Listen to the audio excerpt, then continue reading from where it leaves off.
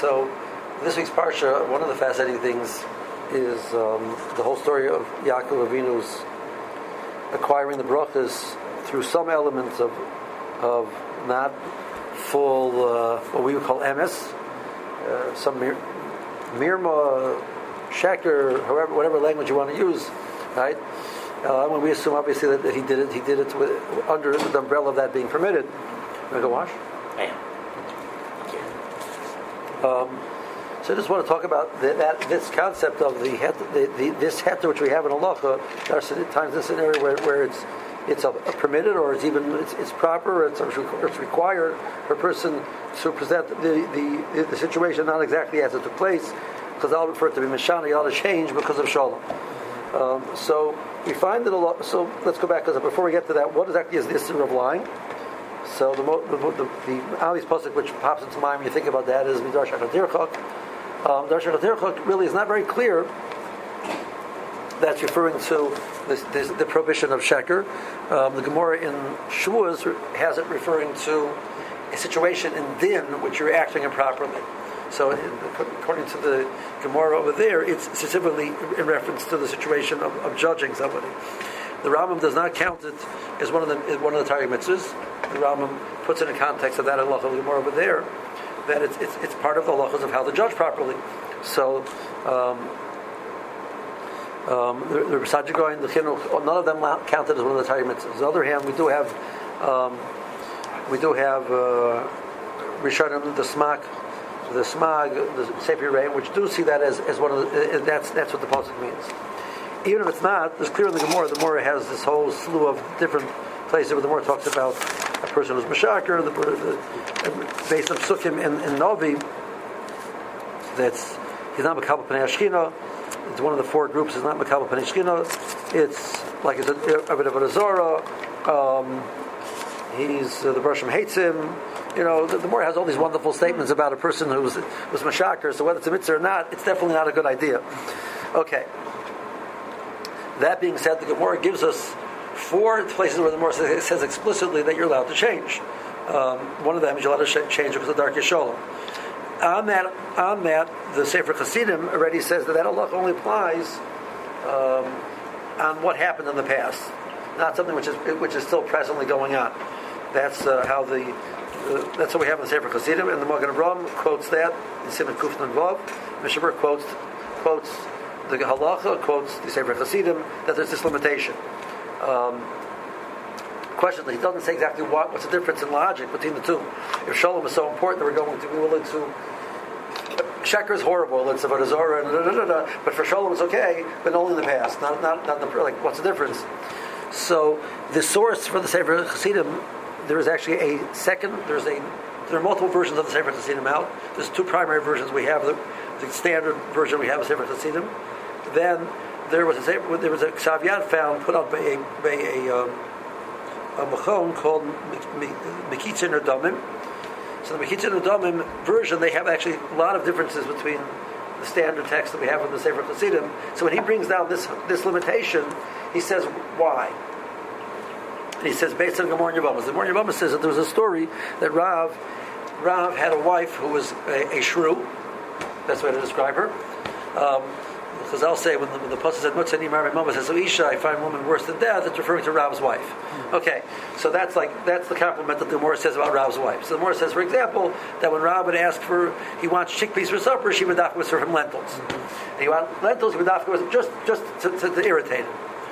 So Rav's, would be sitting in my Spanish, would tell his son here by Rav, go tell your mother that I would like chickpeas for supper, and he'd tell him chickpeas, and she would make lentils, etc.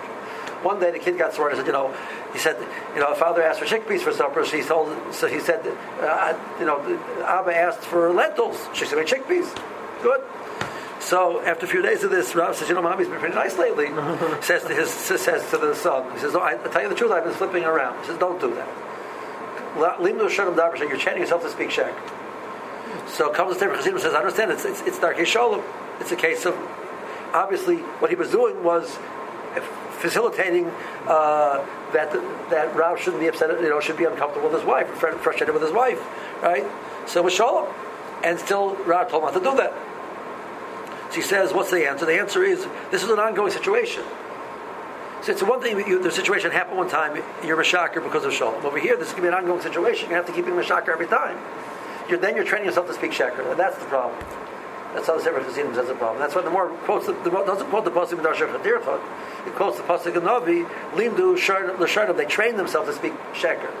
So even though this is a situation which is permitted, you're still training yourself to speak Sheker, and that's problematic. And that's why the Sefer Chassidim makes that limitation. Okay. The more it gives us three other places where you're allowed to be Mashana. The more it says that it's Surah Rabban, even a Talmud Chacham, or something could be only a Talmud Chacham, would be Mashana in these three things. And it said the more it says Masechta, Purya, and Ushpisa. So the question is, what do those mean? So there's different approaches in the Rishonim what it means. The Rif asks, before we get to that, what happened to the halacha of Yilad Mashana because of Shalom? The Gemara says they were Mashana by three things. There's really four things. There's Shalom. So the Rif says, by Shalom it's a mitzvah that should be Mashana. These it's a heter. So by Shalom it's not just it's nice, but if you can create Shalom and by being Mashana and you've done something, you've done the wrong thing.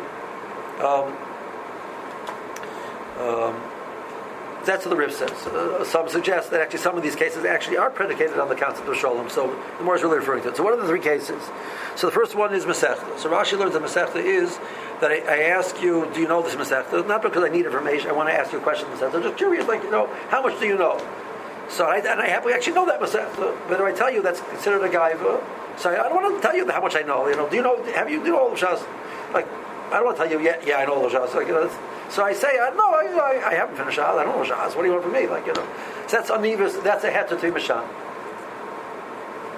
The second case is Ushpiza. So they asked you, I said you stayed by Beryl's house for the last few days. How's it going over there? He says, Beryl is so geshmak. He takes care of me wonderful, and he's so open. Why don't you go there too? Next thing you know, many people will take advantage of Beryl to the point where it's not nice to Beryl. So you're in some way not being careful about you saying nicely, but to the point where you're going to damage somebody else. You say, you know what? It's okay. It wasn't good. It was okay. Nothing to write home about. Go look somewhere else, right?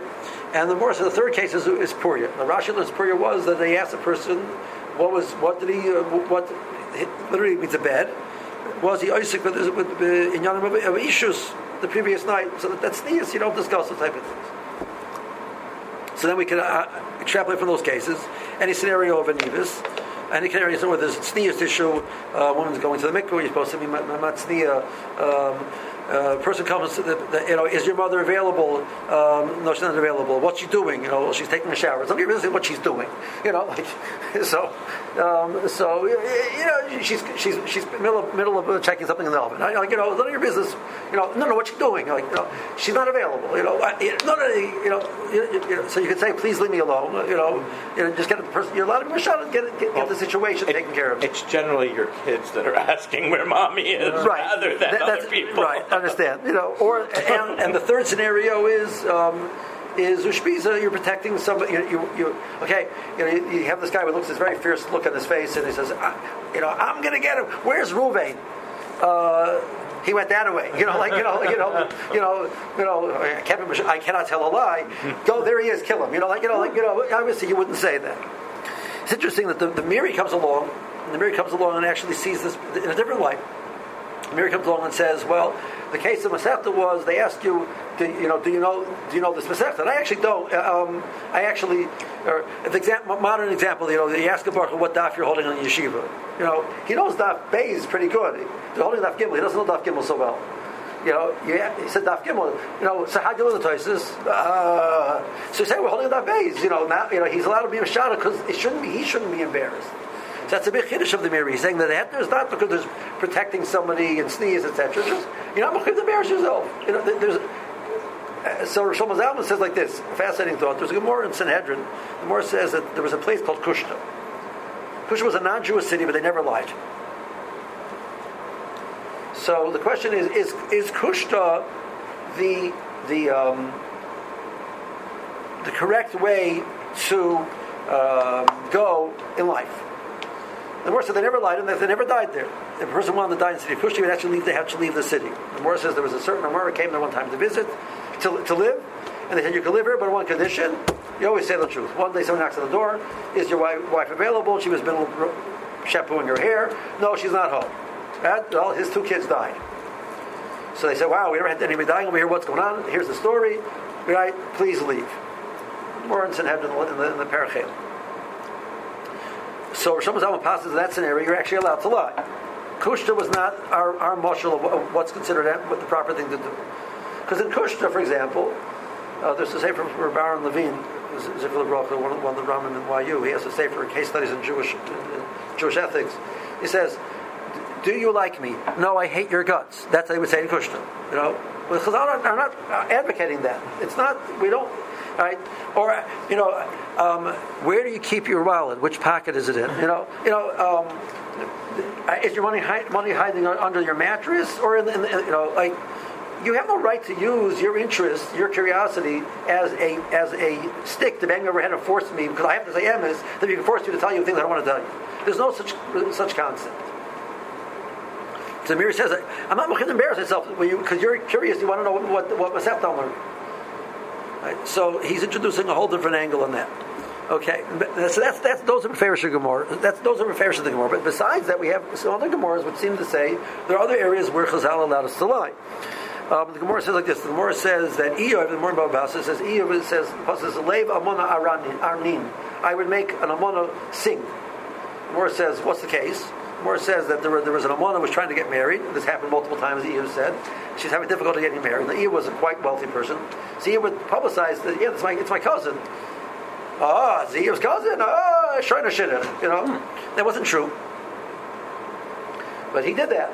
So that's not one of these other examples, but that's an example where you see the Morris say he was lying, or he said, they had multiple wives. He says, I was actually contemplating marrying her.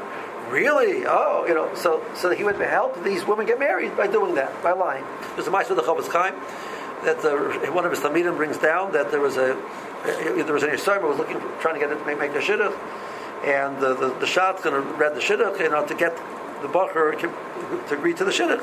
He said she's a relative of the Chofetz Chaim, but she wasn't. So the bacher is not, nobody's fool. Goes to the Chofetz Chaim and asks, "Is she a relative?" He says, "Yeah." Based on this Gemara by Basra, right? The shotgun didn't ask the Chofetz Chaim beforehand. Just didn't think the bacher was going to ask. The Chofetz Chaim's called, whatever. But he asked. The Chofetz Chaim said yes, which means he was mashana, but to be able to help this person. Where's the limit of that? So where are the limits? The limits are hard questions. There's a Gemara in Ksubis. The Gemara says that that Rabbi Kiva, when he first married his Rebbetzin, his wife, right? They were impoverished terribly. They were sleeping, in the barn with the straw, And she wake up in the morning with straw coming out of her hair, and he felt horrible that he was doing this to his wife. There's a knock on the door. Eliyahu comes and says, "My wife just gave birth, but she didn't have a wife, and we don't have any straw in the house. We don't even have straw for her to lie on." So he says, "Okay, somebody's even worse off than we are." So he lied. He lied to make Rabbi Kiva and his wife feel better. So that was we see in that Gemara again. It's not a fair Gemara but here we have an example where the Gemara says that they did that. There's a Gemara in Eruvin. The Gemara says a fascinating din. The Gemara says, let's say I'm familiar enough with the halacha. I know this is a halacha, and it's no doubt that this is the correct halacha. You don't know who I am, and I'm telling you this is a halacha, and you have to stop doing what you're doing, whatever. You're not listening to me. I said, Moshe says it. Moshe says it. No, Moshe didn't say it. It's also tshuva. But if I say Moshe said it, you'll believe me. So the Gemara says over there was a Ma'aseh with Amaroyan. They weren't bringing Chalvin. It says Rabbi Yossi said it. Mutter to do that. You should be makabel the psak halacha that I'm saying. Again, you'll only do it obviously if you know what you're talking about. Don't try that. Don't try this at home, as the saying goes. The Gemara in Brachos, the Gemara says the halacha is that when a person benches, you have to bench in the place that you ate. The Gemara says that one of the Meroim was traveling with the Shiyara, and he ate and he forgot to bench. So he wants to go back, so they wouldn't go back. He says, "Well, I forgot my gold purse." Gold purse, I understand that you should go back for. Right? So he lied to be able to do the mitzvah, to be able to go back and bench. Now the Gemara says the Bershom made an ace, and he found a purse of gold coins by going back. Okay, but he didn't know that's going to happen, right? So you have the Gemara says that there was a mice with. Rebbe came into Shir one time, and there was somebody there who had eaten shum, and he smelled horrible. It was irritating Rebbe. He said, "Who did that?" So one of the Talmidim who didn't do it claimed it was he himself, in order to not embarrass the person that it happened. They did do it. So we have multiple Gemaras. The Gemara is not saying explicitly these are cases which are mutter, but we see the Gemara was doing it. We have to assume they were doing the proper thing. That we see that there are other applications of this.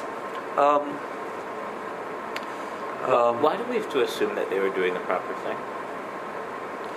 We would assume that if the Gemara is, in most of these Gemaras, the Gemara is presenting it as something which was if the Bershom made an ace, he got a piece of gold coins. The Gemara is presenting it as you're supposed to go back, and you see it, even to the extent that this Gemara did it. Well, if he did something improper, we wouldn't hold that up as a paradigm of what we're supposed to be doing.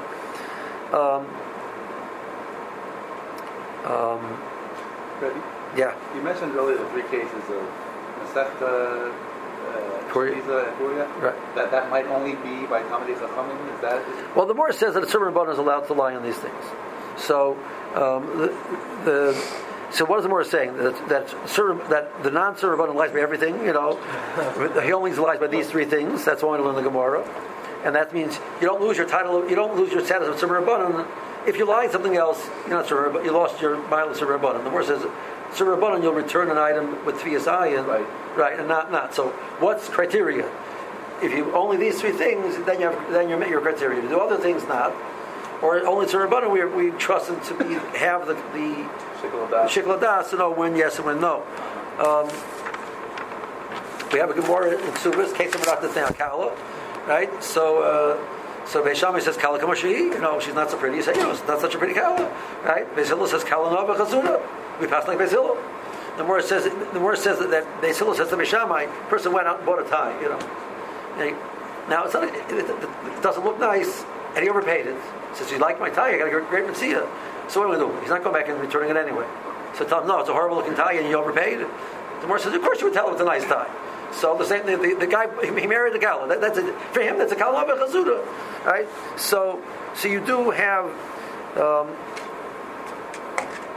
The Miri says the Pshat in Rosh Piza was that I come to Rosh Piza and he puts out supper for me, and I don't like the food.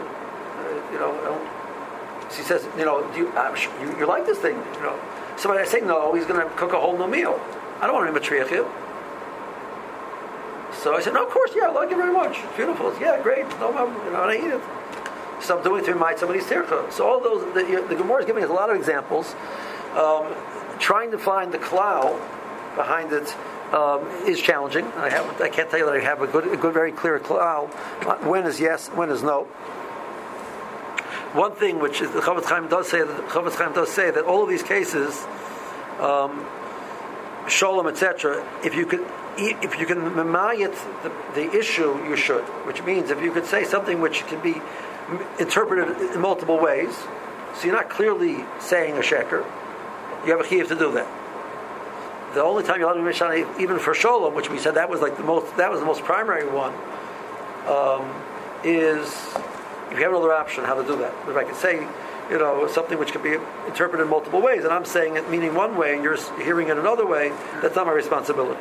So at least the basic points we can walk away with, that the requirement to speak the truth is not a cudgel in somebody's hand, which he has a right to force me to tell things that I have no responsibility to tell. Where I keep my money, what I'm doing with my life, how much I know, that's none of your business. I don't have to tell you that. We see that sholem it's important. It shouldn't become a primary goal in life. The goal is to do the right thing, and many times doing the right thing is taking care of other people, which sometimes necessitates not saying every single detail or not saying everything exactly the way it is, because you have no right to use shalom, amis, to hurt somebody or affect somebody negatively. And you can use it even in a case like the Miri's case. The question is tircha. I'm not hurting anybody, and he was really doing it, but I don't want to matriach. I don't have a chiyuv to say shalom emes in those scenarios. I wish I could give you a better klal. I don't have a better klal. What seems to be the most prevalent, perhaps, and complicated one is in terms of shidduchim. I mean, is it always should somebody always say what needs to be said in order to enable a shidduch to happen, or? So you have like more over there. You have if we have Ew, claiming this person was his relative to facilitate her getting married, which wasn't true. Right. So you're going to shidduchim are complicated. And it's not right to answer the question about shidduchim in 30 seconds. But the general rule is that something which is a valid concern of the person, you have no right to lie about. Something which is not a valid concern, and he's making up some mishagas, I have no chiyuv to tell him the truth. Right? So if I know for a sake, let's say the person there's a relative of this person who has an illness which is not hereditary, genetic, is in any way, shape, or form, and it's not going to affect him or his children. But I know this person, when they hear that, will run away from the shidduch. I don't have to tell them about that because that's ridiculous. I don't have to, because they have a mishagas. I'm not going to facilitate their mishagas. Well, on the other hand, there's an issue in the family which is genetic, and potentially this person has a significant illness. To withhold that is improper. But if their mishagas would cause strife after the fact. Now, so then there's a question. Okay, so now, do you have to tell it the first thing? Which, why don't we just connect them a little bit, get to know each other, you'll see the whole person, and then in context, you'll weigh that as being insignificant. As opposed to saying it up front, and then you're killing any chances of anything starting. So that's what we do. What do? Something which is totally insignificant, really, we wait till very far on the process. Something because by that point in time, they pretty much had it in mind. Okay, now I know it. I didn't really, something which is more significant, it's only fair to you to give you a chance to really think about it before you get totally involved over here. So that's the general problem that we use to try to address the problem. But it's not easy to, that's 1 minute's worth of a lot of halachic issues. Okay, very good.